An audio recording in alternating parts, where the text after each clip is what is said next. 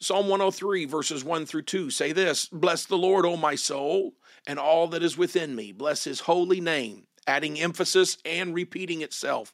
In the opening stanza of verse 2, it says it again: "Bless the Lord, O my soul, and forget not all his benefits."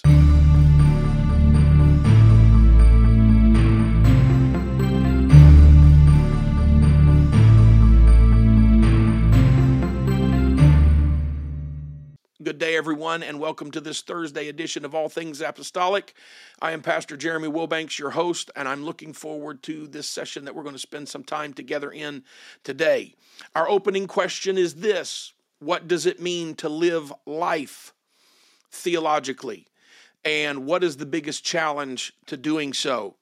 Just a few days ago, I was privileged to be with some friends of mine, and we had a wonderful discussion. They're great men of God, pastors, great preachers, great leaders, men that are important to our movement and to the apostolic world in general.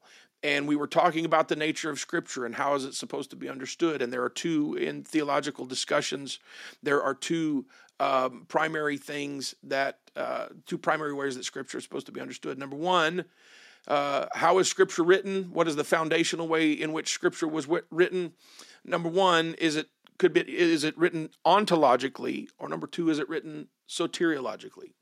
Is it written ontologically or is it written soteriologically? Now, ontology is the study of being, and soteriology is, these are classic definitions. The study of being is ontology. The study of salvation is soteriology. And so maybe I could add some more functional words that automatically click in a very familiar place in our mind, and that is, maybe it would be easier to say, is Scripture written to reveal the being of God, the nature of God, primarily, or is it written primarily to save us? And the answer is yes, it is written to save us, absolutely, but its primary function is to reveal God. The primary nature of Scripture is to reveal God. Maybe this is the introduction to a topic that we'll discuss in other sessions, but it's enough here to just touch on that. As apostolics, we believe that Scripture's primary purpose is to reveal the nature of God. Yes, it does indeed save us. And we do believe in preaching salvation. In fact, here at our church just last week, we had 2 people receive the gift of the Holy Ghost and were baptized in Jesus' name. And they were the result of evangelistic efforts and Sunday school and home Bible studies and knocking on doors and personal contacts. Yes, we do believe in preaching salvation from Scripture, but we know beyond the shadow of a doubt that Scripture's primary function is to reveal the nature of God. And as children of God, as Christians, as apostolic people of God, we believe that life is supposed to be, this is what we mean when we say that Scripture is written ontologically or revelatory, that it's written to reveal God's nature. What we mean is that life, when we ask the question, what does it mean to live life theologically, we mean that life is oriented, revolves around, is founded on the understanding, the knowledge of God. That life is oriented around the knowledge of God. Life is not primarily oriented around being saved. That sounds contradictory to the way some people think, but life is properly oriented when it is oriented around the knowledge of God. Okay, let's talk about that. What does it mean to live life theologically, or what does it mean to have a life that is oriented around the knowledge of God? What does it mean to approach life theologically, as opposed to, let's add another word that's a good connector word to soteriology. What does it mean to live life theologically as opposed to religiously? And religion is not an evil word, but it is not the primary thing in Scripture. The primary thing in Scripture is that God's nature is revealed. And we would say life is oriented around the knowledge of God, the revelation of God's nature, as opposed to a life being oriented around religion, which its primary function is to reconnect the human being to God. That's what religion is primarily designed to do. And so when we say that Scripture is written to orient us around the knowledge of God, and we talk about approaching life theologically, what we don't mean is this. We don't mean that we approach life from an academic discipline, which is what, when we say theology, that's what most people think. This is the initial thought. When we say theology, most people think, oh, okay, some kind of academic thing. But what is meant by approaching life theologically is that a Christian life is one that bases itself, number one, on seeing God, and number two, on what we would call the imitation of the divine. We see him and we imitate him. Now, that may not be the classic preaching that you've heard, but the truth of the matter is we are made in his image. And part of our responsibility as human beings is to come back to the image of God and embrace it. This is the revelation of what it means to live theologically, that I look less and less like a fallen human being and more like the image of God that he created us in. So for just a moment, let's think about the word that we've been using. Let's think about the word theology. It's made up of two in English, a prefix and a suffix. This is very classic understanding that most of you already have. But the word theology has a prefix and a suffix. The prefix, theo or theos in Greek. It translates to God, theos, God. This is, if you look that up in the New Testament, the Greek word theos means God. The suffix logi comes from the Greek word that everyone is familiar with, especially out of John 1:1. It comes from the Greek word logos. So theology, the logi at the end of theology, it comes from logos, which means word. So there's the idea of speech that's connected to it. So in English, the classic way that theology is defined is to say theology is the study of God. Maybe a little additional understanding here would help. Theos and logi, or theology, that which can be said about God. God and word, God and speech, that which can be said about God. And we would add that which can be said about God as is found exclusively in his word, in the word of God. So here's the question. There's a lot to talk about here, by the way. Maybe this is just the introduction of some topics. There's a lot to talk about here. How do we close the gap between what we see and understand of God in this book? How do we close the gap between what we know, what we read? How do we close that gap between this and how we live in our everyday life? How do we live life theologically? Well, let's get very practical here. Are there any examples in Scripture of people who live a theological life? Is there a doorway in Scripture where that when we read it, we understand, okay, this is opening up our mind, opening up our heart. This is opening up a door so that when we step over that threshold, that we've closed the gap, we've made the connection between the God that we know and the life that we live, so that we are living a theological life. Is there an example of this? And the answer is yes. The answer is yes. And in fact, there's many. And one of them is the opening passage that we read at the very beginning of this session, Psalm 103. Let me read it to you again. Psalm 103, verses 1 and 2. Bless the Lord, O my soul, and all that is within me, bless his holy name. Bless the Lord, O my soul, and forget not all his benefits. Now, let me just touch base here with this idea. The Psalms are very practical things. It's part of wisdom literature, and it demonstrates wisdom in your relationship with God. And it's something of a misnomer that they are called Psalms, meaning that they are songs that are sung. The Hebrew word, or the Hebrew title for Psalms, is not Psalm. That's the Greek title, but the Hebrew title for Psalms is Tehillim, which means worship or worships. Tehillim, plural, worships. And it is a book of worship. It is yes, there is singing in it, but it is a book of prayer. Psalms is how you pray. If you're if you're trained as a Hebrew. Now, that's a very simple way to look at it. Yes, there is singing in it, but it's also how you get in touch with God. It is wisdom in your relationship with God. So when Psalm 103 gives a double emphasis and says, bless the Lord, O my soul, in verse 1, and bless the Lord, O my soul, in verse 2, it's adding something. Bless the Lord, when it says that twice, it's putting emphasis on something that it couldn't do because it didn't have an exclamation point. And this is something that's well known with people who have been around the Word of God and have treated the Word of God with care and respect for years. It's adding a double emphasis. Bless the Lord, O my soul. It's almost like preaching. The first line, bless the Lord, O my soul, and all that is within me. I want you to notice how intensely personal that is. How intensely personal it is. Bless the Lord, O my soul, and all that is within me. These two verses that introduce Psalm 103 are simultaneously intensely personal and intensely theological. Bless the Lord, O my soul. Listen, you'll hear it. Bless the Lord, O my soul, and all that is within me. Bless his holy name. Bless the Lord, O my soul, verse 2, and forget not all his benefits.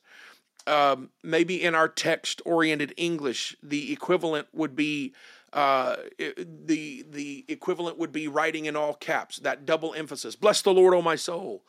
It would be the equivalent of writing in all caps and putting an exclamation point at the end. Get your attention.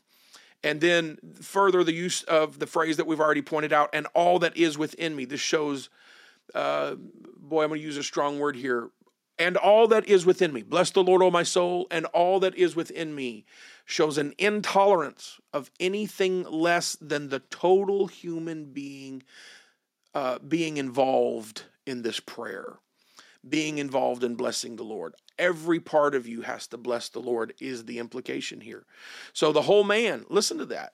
This is what we talked about earlier. The whole man has to be oriented around the knowledge of God.